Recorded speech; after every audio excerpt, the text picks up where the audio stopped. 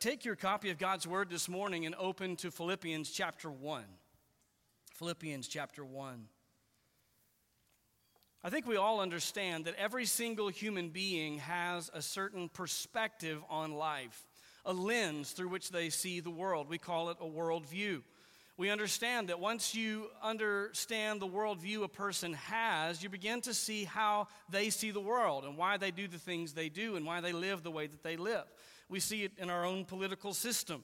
If you say you're a Republican, people understand from that there are certain ideals that you hold to. If you say you're a Democrat, people understand that you likely hold the opposite ideals.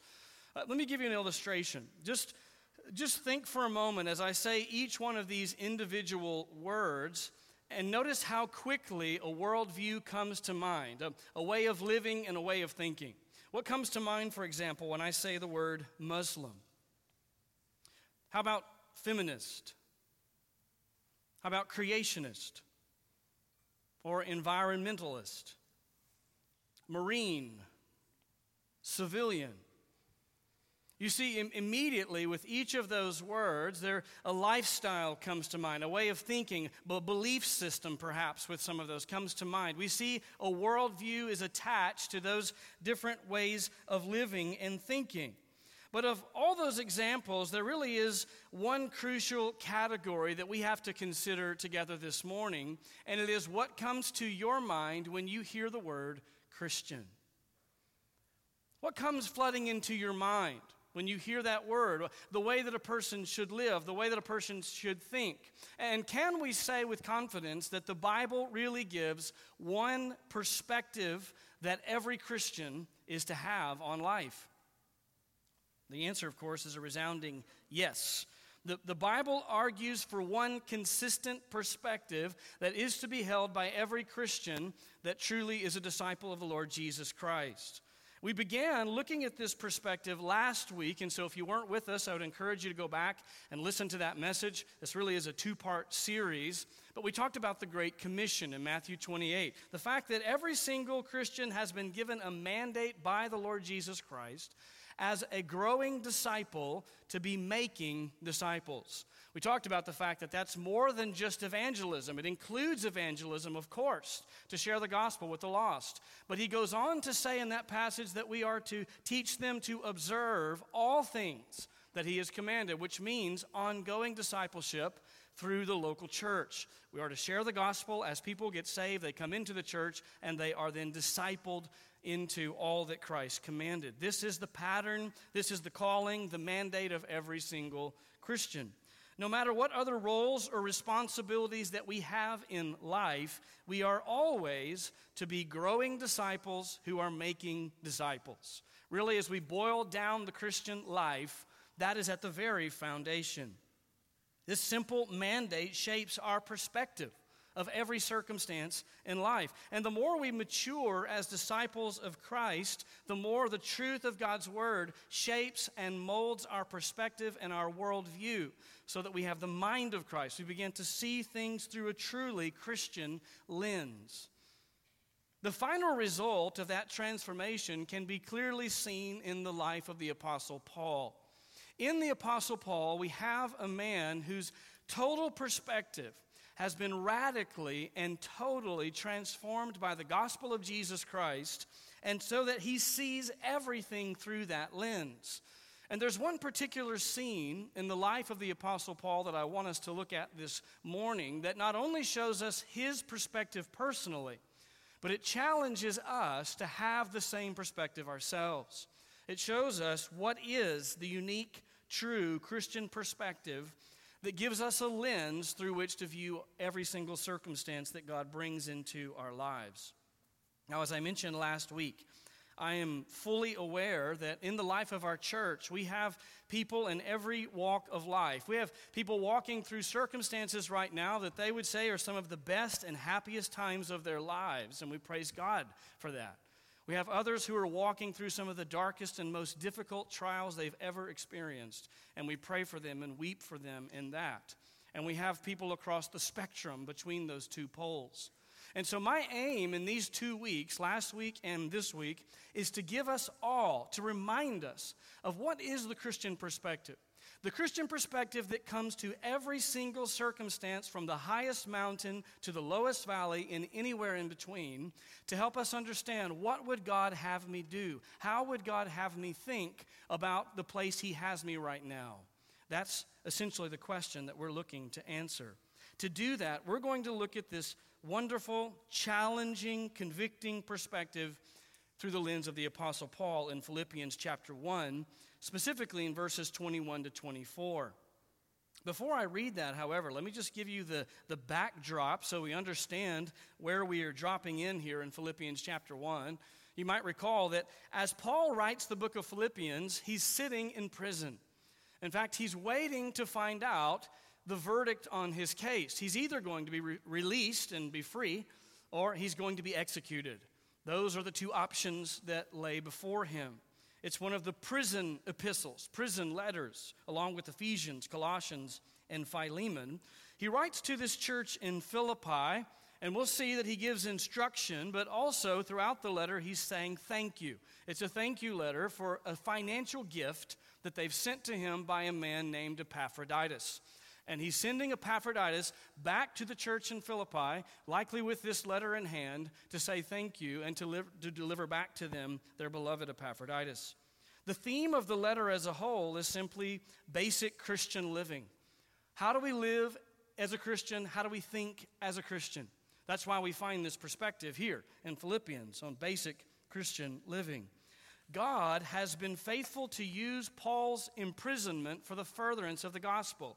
He says that there are many outside the walls of the prison who have been emboldened to share the gospel more fervently because of my imprisonment. And he admits that some are doing that with good motives, some are doing it with poor motives, but he's rejoicing that the gospel is going forth nonetheless. Now that brings us then to verse 18 of Philippians chapter 1. I want to start in verse 18 and read down through verse 20 to give us the immediate context. Paul says, "What then? Only that in every way, whether in pretense or in truth, Christ is proclaimed, and in this I rejoice. Yes, and I will rejoice, for I know that this will turn out for my deliverance through your prayers and the provision of the Spirit of Jesus Christ, according to my earnest expectation and hope, that I will not be put to shame in anything, but that with all boldness Christ will even now, as always, be exalted in my body, whether by life or by death." Now, I want us specifically to keep in mind verse 20, that final verse that I read, because the entirety of what we'll study this morning is Paul fleshing out, talking about what he's just said in verse 20. Notice there again in verse 20, at the end, he says that he has this earnest expectation that he will not be put to shame, but instead, at the end, he says, but he'll be exalted, Christ will be exalted in my body, whether by life or by death. Remember, Paul's in a prison cell. And so when he says whether by life or by death, he's thinking literally about his circumstance. It's either going to end in him continuing on in life or literally with his execution in death. And so what we get is a behind-the-scenes view of how Paul thinks about this very difficult situation. He's going to work this out for us, and in so doing, give us a perspective about our circumstance and how we can honor the Lord in the way we live and think through this. Now, it makes sense to us on the surface how Paul might be glorified, or God might be glorified through Paul in his life. It's a little more difficult for us to think, how is it that God would be glorified through his death? And he's going to answer that question for us in verses 21 to 24. So let's read our actual text now, beginning in verse 21. Paul says, "For to me, to live is Christ, and to die is gain. But if I'm to live on in the flesh, this will mean fruitful labor for me, and I do not know which to choose. But I'm hard-pressed from both directions, having the desire to depart and be with Christ, for that is very much better. Yet to remain on in the flesh is more necessary for your sake." What we find in these wonderful, challenging, familiar verses is this one primary idea. Evaluate every circumstance through the lens of loving and serving Christ. Let me say that again. Evaluate every circumstance through the lens of loving and serving Christ. Really, this breaks down into two major parts. We'll look at part 1, which is in verse 21, the Christian perspective proclaimed. And this really is a statement. And then Paul's going to flesh out or explain that statement in the following verses. But let's look at the proclamation itself, the statement itself in verse 21. For to me, to live is Christ, and to die is gain. Now that verse happens to be one of the most popular verses in the Bible. You perhaps have a t-shirt with that verse on it. I've known some Christians that have a tattoo with this verse emboldened on their shoulder or somewhere, because it's a very popular verse, and it should be. This should be a verse that we put on t-shirts. It should be a verse that we have memorized, that we think on, and that we dwell on. But what's the danger anytime a verse becomes really popular?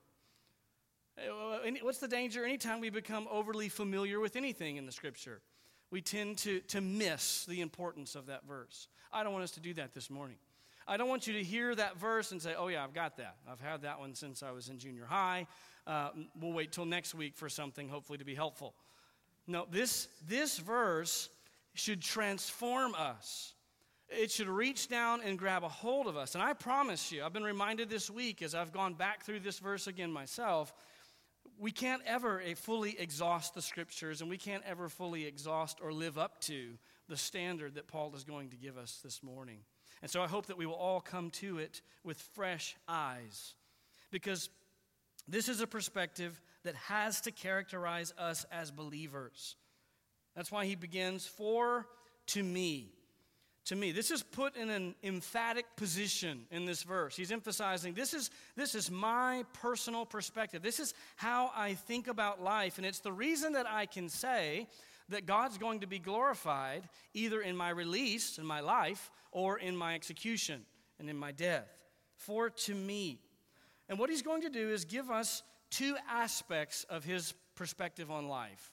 He's going to tell us his perspective on life itself and his perspective on death. So let's look first of all at aspect number 1, Paul's perspective on life. For to me, to live is Christ. To live is Christ. Now in the Greek text, there's actually no verb there. It just says to live Christ. It's a fairly common way that authors will write in the Greek language. The verb is assumed. To live is Christ. This is so simple. I mean, what do we have? 4 words. To live is Christ. And yet these 4 words, when understood in context, should radically affect us. I want us to sit and meditate on these words together. Let's begin with the words to live. What does Paul mean when he says, for me to live? Well, it's actually very simple. It means exactly what you would think it means. It means literally to have physical life, to be a living, breathing human being with a heartbeat that's functioning. This is a living person. And remember, in context, he's thinking for me to live, to be released, to have more life to live on this planet, to continue on in a real human life. Now, that's not terribly profound, but what is profound is what follows. To live is Christ. Is Christ. What does Paul mean by the fact that for him to be a living, breathing human being equals Christ? That's what we have to get our minds around. Understand that when Paul says, for me to live is Christ, what he's saying is that Jesus Christ is the grid. He was the lens for Paul. Paul saw everything in life through the lens of the Lord Jesus Christ. He evaluated every circumstance by connecting it directly to his Lord and Savior Jesus Christ. For Paul, Christ was the goal of life. Christ was everything to him. In his estimation, Christ was so supreme as the Lord of his life that as long as his heart was beating and his lungs were breathing, his every waking moment revolved around loving and serving Christ in whatever circumstance he found himself in. It was that pervasive for Paul. The best and the worst circumstances that Paul faced in his life were all filtered through his love and service of the Lord Jesus Christ. For Paul, the prison cell was no different than the pulpit, sickness no different than health, and poverty no different than wealth. All of them were simply the stage. They were the circumstances that God had laid in his life at that time to glorify the Lord Jesus Christ. And so Paul simply looked at his circumstance and immediately connected it to ministry. How can I glorify Christ in this moment? That's why he would write in Galatians 2:20, I've been crucified with Christ. It's no longer I who live, but Christ who lives in me. And the life which I now live in the flesh, I live by faith in the Son of God who loved me and gave himself up for me. For Paul, Jesus Christ really was the pearl of great price. He really was the treasure hidden in the field that Jesus talked about. He was everything. In having Christ, Paul literally saw himself as the most privileged. He had the most valuable thing that anyone could have in the person of Jesus Christ. That's why he will go on to say in this same book, in chapter 3, these words, but whatever things were gained to me, those things I've counted as loss for the sake of Christ. More than that, I count all things to be loss in view of the surpassing value of knowing Christ Jesus my Lord, for whom I have suffered the loss of all things, and count them but rubbish, so that I may gain Christ, and may be found in him, not having a righteousness of my own derived from the law, but that which is through faith in Christ, the righteousness which comes from God on the basis of faith, that I may know him, and the power of his resurrection, and the fellowship of his sufferings, being conformed to his death, in order that I may attain to the resurrection from the dead. You see, Paul had the unique experience and benefit of knowing what it is to actually suffer loss for the name of Jesus Christ. You know, in our culture, at least now, we really don't suffer loss of much for the name of Christ. Someone may get upset with you, they may not like you, but let's face it, no one's lost their house here in the U.S. We don't have people being martyred on the streets for their faith. But here's Paul, and he's saying experientially, all the things that mattered to me before, I lost them all when I came to Christ. I lost my reputation. I lost a pattern that would have led to some measure of wealth and being well known. I lost all of these things that mattered to me before. And now that I look back on them, having lost them, I compare that to the Lord Jesus Christ, and you know what my estimation is? Trash. It's a rubbish heap in comparison to the supreme surpassing value of the Lord Jesus Christ. This was the supreme love that Paul had for his Savior. That's why in every circumstance, and when I keep using the word every, I want you to understand that in the fullest sense of the word. I mean every. I mean your circumstance.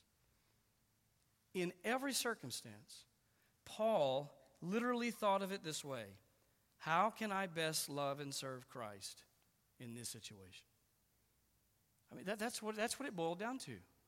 Right now, where God has me, how can I best serve Christ in this situation? And his love and service of Christ was directly tied to the mission Christ had given him. Now understand, Paul was an apostle.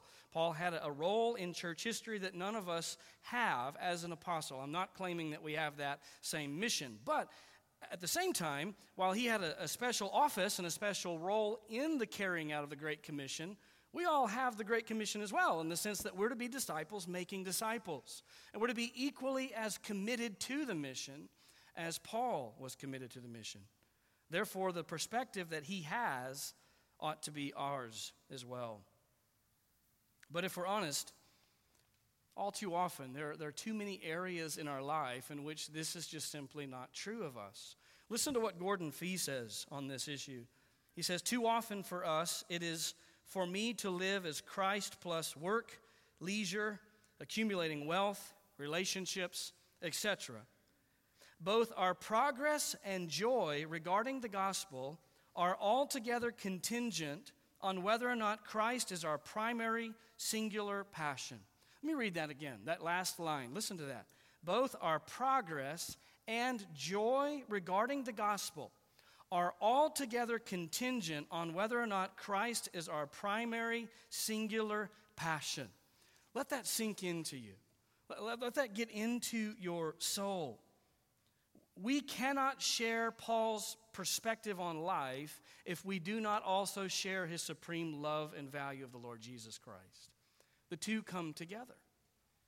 We can't take on this perspective unless we take on the same love and affection for Christ. He has to be truly supreme in your life, or you will not see your circumstance in the way that God intends for you to see it. It will be very, very difficult for us to walk through the highest moments of life or the valleys saying, how can I use this to serve and love the Lord Jesus Christ if he is not supreme? I fear that often we break our lives into compartments, don't we? And as you look at your life, you may be able to identify certain compartments where Christ is very much at the center of that relationship or very much at the center of that activity that you do. But then there are other activities in which he's almost entirely not present. When I go to work, when I go to school, when I go to the grocery store, when I get my hair cut, when I have time to relax, that's me time. When I come to church, when I read my Bible, when I'm with Christian friends, that's God's time. That's not how Paul saw life.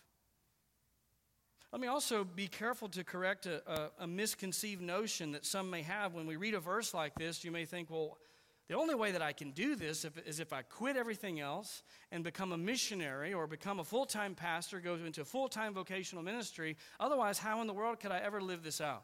That's not at all what Paul is saying. He's not telling you to quit the things you're involved in. What he's saying is let this perspective radically change the way you think about all that you're involved in. Let Christ be the center of all of those things. Every role, every responsibility, every relationship has to come back to this. In this moment, how can I love and serve the Lord Jesus Christ? You see, as a believer, no longer are we defined by degrees or titles or positions, social status. All of those things are subservient to the one overarching truth of our life, that is that we are disciples of the Lord Jesus Christ. And so Paul's not saying quit your job and become a missionary. He's saying glorify Christ, be on mission in everything that you do. Additionally, Paul's point is not that we can't enjoy the good temporal gifts that God's given us in this life.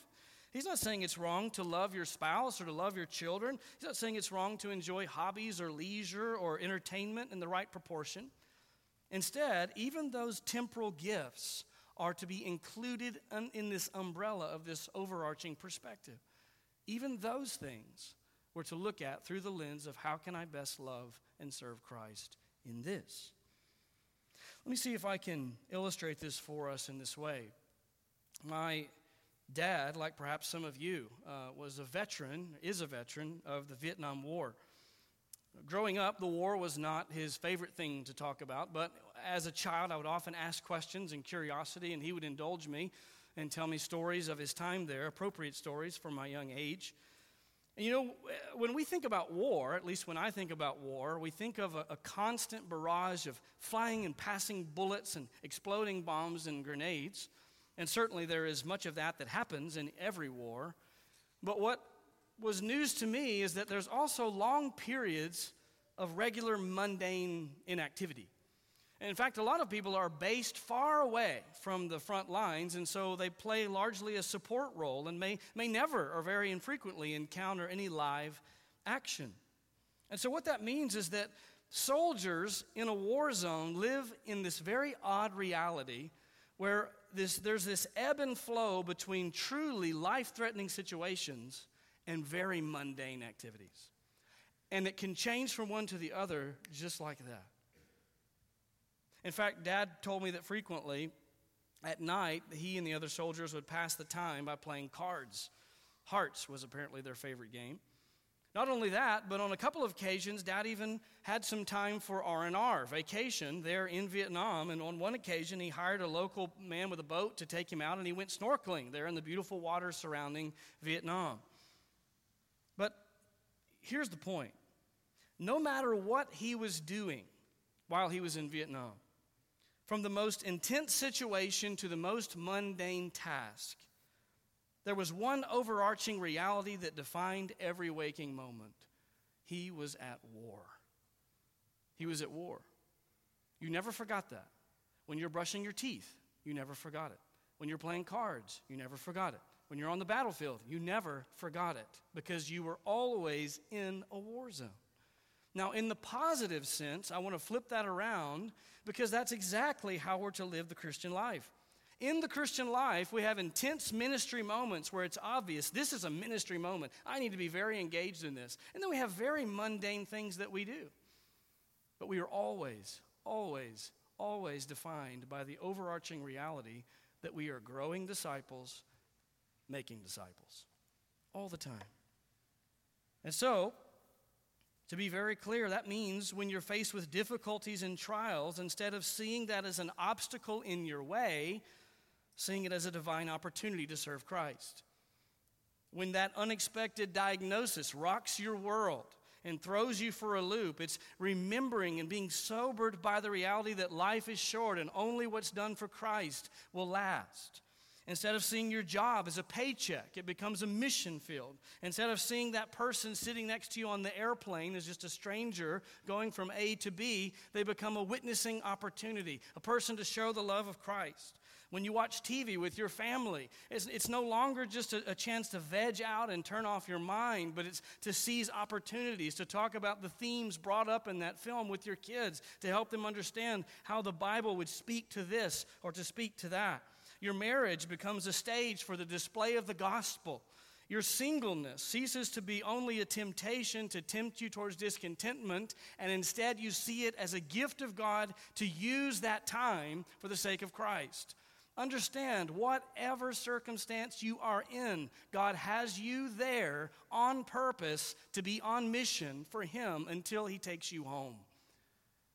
Use it. Don't waste it. Don't waste your tears. Don't waste your pain. Don't waste your joys and laughter. Use it all. Serve Christ. Honor Christ. Proclaim Christ. Glorify Christ. That's why you're still alive. That's why you're here, Christian, to be a growing disciple, making disciples.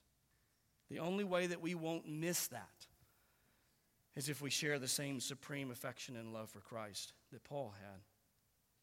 That's his view of life. That's what Paul means when he says, for me to live is Christ. But let's look now at aspect number 2 in Paul's perspective on death. How did his relationship with Christ affect his view of death? Look back at the text. For to me to live is Christ, and to die is gain. To die is gain. Now, if we're honest, this can take us off guard just a little bit. That makes sense, as difficult as it is to live out, that while we're living, we ought to be living our lives for Christ. It's another thing entirely to try to get our minds around how can I bring glory to God through death. But Paul says here in his estimation, execution, rather than release from prison, would actually be gain. Think about that. To die, to be executed in my situation, Paul says, that would be gain. Now, I want to be really clear. Right from the beginning, Paul does not have some morbid death wish. Okay, he's not fantasizing about his death. He don't forget, he's just literally working out his situation. This is what faces him, life or death. How do I think about both in a way that honors Christ? That's what he's doing here. And he's giving us this perspective.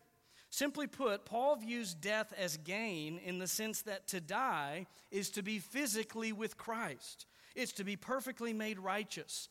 It's to still be serving Christ, only without the constant battle with sin. And so to die is to take possession of what he's been living for. To die is to experience full salvation, the culmination of all of his hopes and all that he's trusted in the Lord Jesus Christ. William Hendrickson gives us a helpful comparison in his commentary. I'll put it on the screen here for you of some of the things that are true of earthly life that will be different in eternity. Here we have a temporary residence, there a permanent abode. Here we have suffering mixed with joy, there joy unmixed with suffering. Here we have suffering for a little while, there we have joy forever. Here we're being absent from the Lord, there being at home with the Lord. Here is the fight, there is the feast. Here is the realm of sin, there the realm of complete deliverance from sin. You see, Paul had an accurate view of the value of Christ as well as an accurate view of his eternal life versus his temporary life. And so he looks at his situation and says, you know what? To die would actually be gain when properly understood. You know, when we struggle to see death and eternity as being better than life here on earth, it means that one of two things has happened. One, we've either overvalued our earthly existence, or the opposite, we've undervalued life in eternity. Perhaps both. We've overvalued our earthly existence, or we've undervalued life in eternity. All of this goes back again to Paul's love and value of Christ. It highlights a simple truth for us, and this is so important for us to get a hold of. We will never be able to genuinely say to die is gain if we cannot first genuinely say that to live is Christ. If our perspective of life is not saturated by love for the Lord Jesus Christ, we will never see death as gain. But when we come to the place that truly living is for the Lord Jesus Christ in every circumstance, at every moment of every day, then how could death not be gain? Because it means we gain the one we're living for now. And that's how we're able to adopt this same perspective that Paul has here in this text. If it's so good to love and serve the Lord Jesus here in this fallen temporal world, how much better will it be to be with him in eternity? In addition to that, this assertion that death is gain reveals something about Paul's confidence in Christ.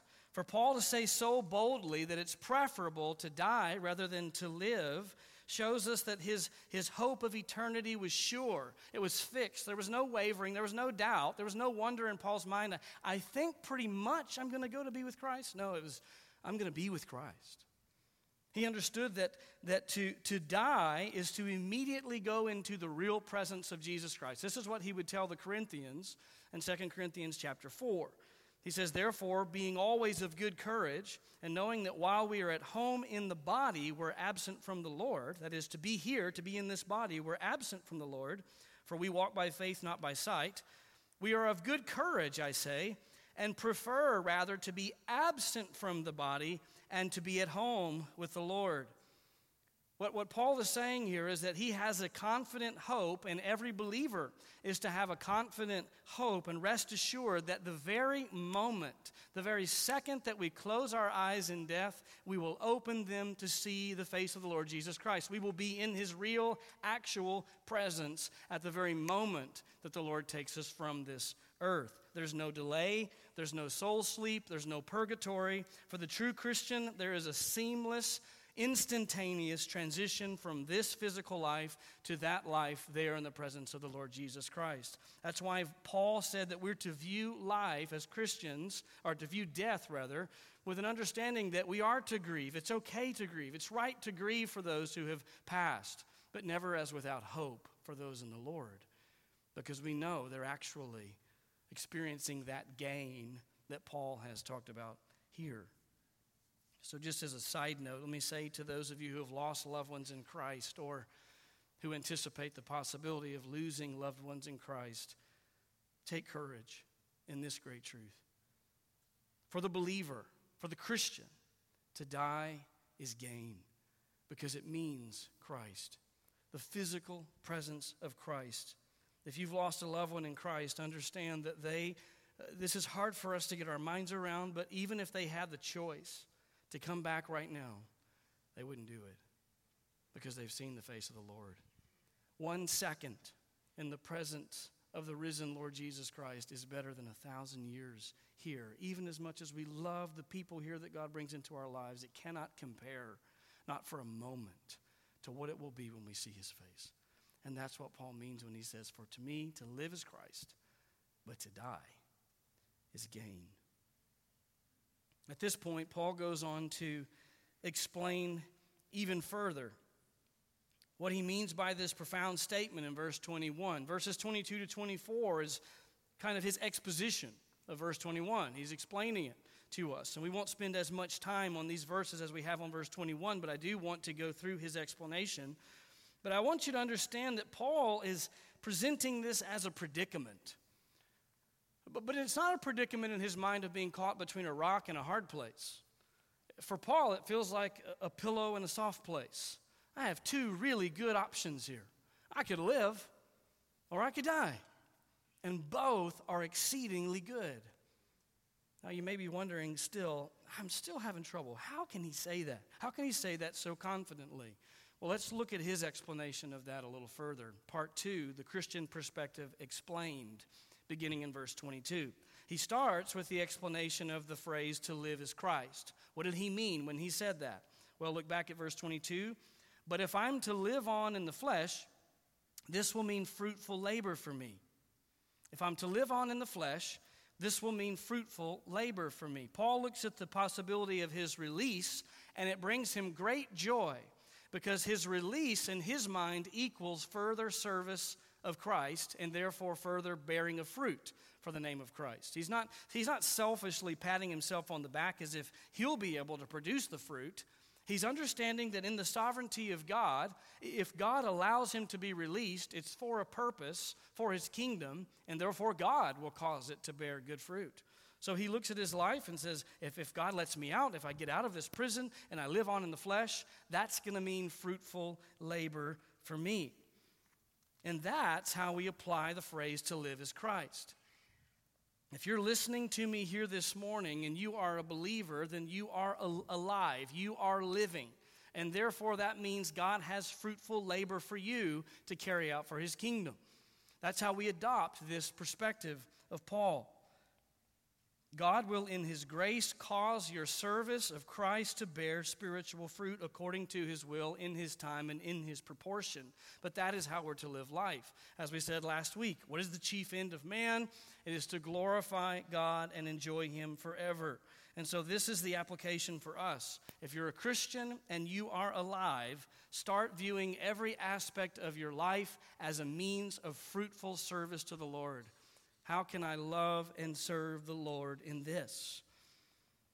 Now, with that perspective, Paul lets us in on this internal struggle that he's having. Look at how he describes it in verse 22. And I don't know which to choose. I'm stuck between this pillow and a soft place, and I don't know which one to choose, he says. Now, that seems odd, right? How can he be, when you're thinking of life and death, why is this so hard, right? I mean, I think we would all be having a struggle as well. Let's put ourselves in the prison and we're thinking life or death. We'd be struggling, but we'd be struggling something like this. I would really like to live, right? I would like to be free. And Lord, if it would please you, please just go ahead and take me on out of this prison because I would really like to live. Our struggle would be between life and death. Paul's struggle is both are really good. How can we have that same perspective? Understand again, Paul is not morbid. It's not that he looks forward to the process of death. It doesn't mean that we're to look forward to the process of death, okay? God has put within us the understanding that life is good. That's why we have the fight or flight reaction that our adrenaline pumps in when something happens that's scary. God's built that into us to protect our human life because we're made in the image of God. Human life is good. Paul understood that. So it's not that he had this morbid thought about the process of death, but rather the reward of it. What would happen on the other side of that? The takeaway for us then is to consider the fact that when we think about death, our desire to live longer lives often has more to do with earthly relationships and experiences than a desire to do more in the service of Christ. That's where we have to be careful. When we find ourselves in that conundrum of I'd rather live than die, how much of that is motivated by I'd rather live to serve Christ rather than I have this great retirement plan and I'd really like to see it to the end. Or, there's this trip that I've wanted to take with my family. Or I really want to see my kids do this thing. Or I really want to. How much of it is that? Not that those are inherently bad things in themselves. I'm not saying that. But how much of our desire to live longer lives is about that rather than God let me live that I might serve you to my very last breath. That's what motivated Paul. Paul wasn't thinking about any of those things. He was thinking about Christ. Again, I'm not saying it's wrong to love our families. You understand that. I am saying it's wrong to let anything take the place of the supreme affection that Christ is to have for us. This is the way that Jonathan Edwards put this kind of living in his own words in his 17th resolution. He said, "Resolved that I will live so as I shall wish I had done when I come to die." What he's saying is, when I get to the end and I'm on my deathbed, I don't want to say, if only. If only I had done this for Christ. Resolved to live today as I will wish I had lived when I come to die. That's what drove Paul as well. He goes on to describe it in this way: I'm hard pressed from both directions. This is a word that means hemmed in. It's the same word that's used of Jesus when crowds would get around him and press on every side. It's like it's pushing on me. These two options of life and death are pushing on me from both sides. I'm hard pressed. And that brings us then into his explanation of to die is gain.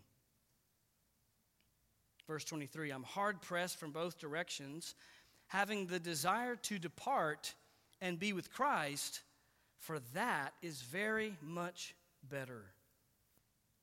Having the desire to depart. Depart obviously is a reference to his death, and be with Christ. Notice that is the main benefit of death in the view of Paul. To be with Christ. Paul wants to be with Christ in his actual physical presence. In life, he has served him. He's even had the opportunity to see the resurrected Christ on a couple of occasions, and that's only stoked the flame for Paul to want to be with him forever. Notice that Paul's first thought when he contemplated heaven was Christ. That's who Paul longed to be with above all others. For Paul's desire for heaven was not birthed out of dissatisfaction with his earthly circumstance. Understand that he didn't long for heaven simply because it would provide a way of escape from the trials of his life. He wasn't saying, man, it's gotten really bad here. I want to go to heaven. That's not what Paul was saying. Understand that in desiring heaven, Paul was not running from something, but to someone. It wasn't an escape. Life here for Paul was good, he said. I'm not trying to get away from it, but that would be better because Christ is there. You see the difference? I think sometimes we can confuse ourselves and think we have Paul's view of death because we so long to be there, but it's really driven by dissatisfaction with our circumstance more than it is a desire really to be with our Savior. Paul could have listed any of the other benefits of heaven. Benefits listed in Scripture. He could have talked about our inheritance. He could have talked about a crown. He could have talked about the removal of death, of sickness and disease. He could have talked about the removing of suffering and sadness and sin. But what he said is, I have the desire to depart and be with Christ. I want to be with Jesus. That's what Paul longed for. And that's what we have to long for above all else. And the reason he had that longing is described for us in the next phrase. Having the desire to depart and be with Christ, for that is very much better. It's hard to put into English just how many superlatives are added to that phrase. It's very much better. He doesn't just say it's just eking over the edge of better. He's saying it is very much better to be with the Lord Jesus Christ. It's not even close. And yet he balances that. He balances that longing for heaven, that longing for Christ, with understanding that God may very well yet want to use him further here. Because he adds this, yet to remain on in the flesh is more necessary for your sake. It's more necessary for your sake. Paul realizes that for him personally, death would certainly be very much better because he would be with Christ. But then where would that leave the churches that he was serving? And as he looked at this, honestly, it is an exercise of selflessness for Paul to say, I feel that God's probably going to leave me here for your benefit, and that's great, because to live is Christ. I'll serve him until he brings me home. It's more beneficial for their sake for him to stay, because that means he's going to serve them. He's going to teach them. He's going to lead them. He's going to guide them in the truth of Scripture. Understand, Christian, I hope like Paul that you long to be with Christ. But in the same measure, I hope that you equally long to maximize your temporal existence for the glory of Christ and the benefit of the church. That's what drove the Apostle Paul. Now, as we draw our time to a close, I want us to think on this passage from the lens of personal application. And I want to call you to evaluate your perspective of life. Evaluate your perspective of life. Think through each of the areas of your life, the different relationships and responsibilities that define your life, and ask yourself, in each of those, can I say that my perspective is defined by the words, "For to me, to live is Christ"? For to me, to live is Christ. If you're in Christ this morning, the truth is, for all of us, no matter how long you've been in Christ, not one of us perfectly does this in every walk of life. Not one of us has this down in perfection. And so there will be room to apply it. And my encouragement to you is to do that. Apply it. And here's a practical suggestion that might help. This is not "thus saith the Lord." I think this would be a cool idea, okay? Create a great commission plan for every area of your life. Create a great commission plan. So think of it this way. If you're married, what's your great commission plan for your marriage? In what way are you a growing disciple making disciples when it comes to your marriage? If you're single, make a great commission plan for maximizing your singleness. How are you using the gift of singleness to use that time to serve the Lord? If you are a parent or a grandparent, what's your great commission plan for those kids? How are you going to invest in them for the sake of Christ? If you're sick, how are you going to use your sickness? What's your great commission plan for that trial of sickness that God's brought into your life? If you're healthy, how are you going to use your vitality for the Great Commission? In your job, in your hobbies, in your neighborhood, in your church, the list goes on and on and on. What is your Great Commission plan for those different walks of life that God has given to you? How will you use it to bring glory to the Lord Jesus Christ? Understand, as a Christian, we are never simply a husband or a wife. We're never simply a parent. We're never simply a t-ball coach or a church member or a neighbor or a friend. We are a growing disciple who is committed to making disciples, and that hits all of those descriptions. Don't stop coaching your kids' t-ball team, but understand you're teaching them more than baseball, right? You're looking for opportunities to share the gospel with those other parents, with those other kids, teaching your kid how to honor Christ when he loses, when he wins. That's what you're there to do, more than how to hit a ball, how to catch a ball, how to throw a ball.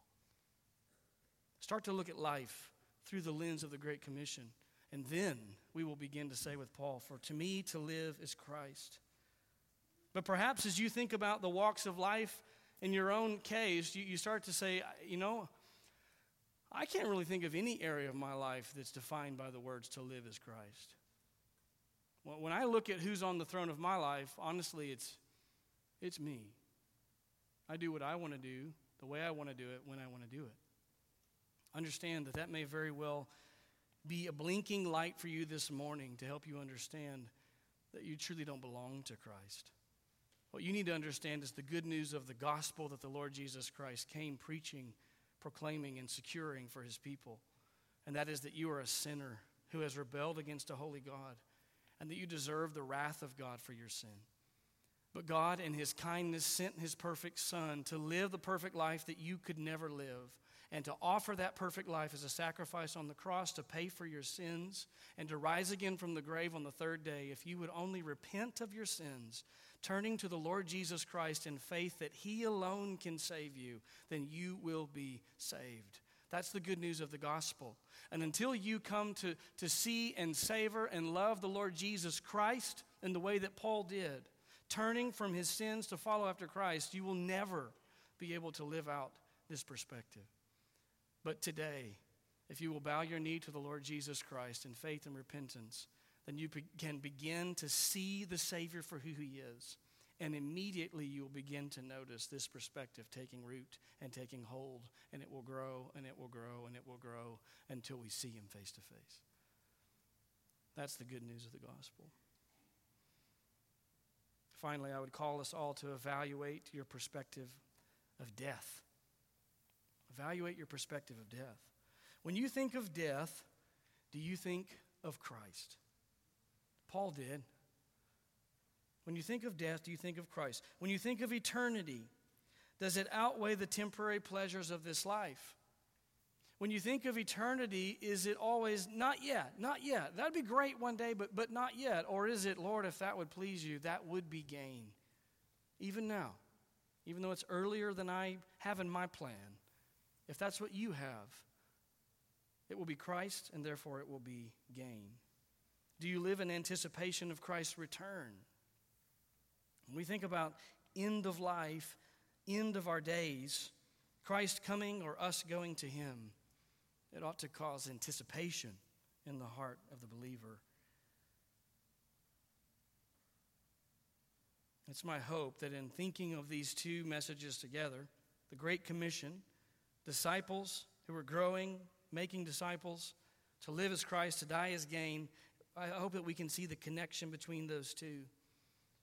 And I pray that whatever mountaintop or valley or in between the Lord has you, that you'll begin to use and see that situation through the lens of the Great Commission. Understand that God intends to use it for your spiritual good, for the glory of his name, and for the expansion of his kingdom.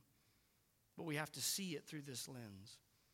I pray that God would equip you to do it. I pray he would equip me to do it, that we might all be faithful until he brings us to himself. Let's pray together. Lord Jesus, that is our desire. It's a hard calling. It challenges us on so many levels to think of life the way that Paul describes in those verses. But God, we pray that we would adopt his view of life and his view of death. But most of all, help us to adopt his supreme love and value of Christ. Help us to see Jesus as the true treasure that he is. Help us to see him in comparison to even the best things in this life, the people and things we enjoy the most. Help us to see all of that rightly in comparison to the supreme one, the Lord Jesus Christ. May he be our greatest longing. May he have our greatest affections, and cause that to birth within us this perspective on life that is built around growing in our discipleship and calling others to do the same. Use us as long as it would please you. And we say with Paul that on the day when we see you face to face, it will be gain. Come, Lord Jesus, come. But until that day, use us for your glory. We ask it in the name of Christ. Amen.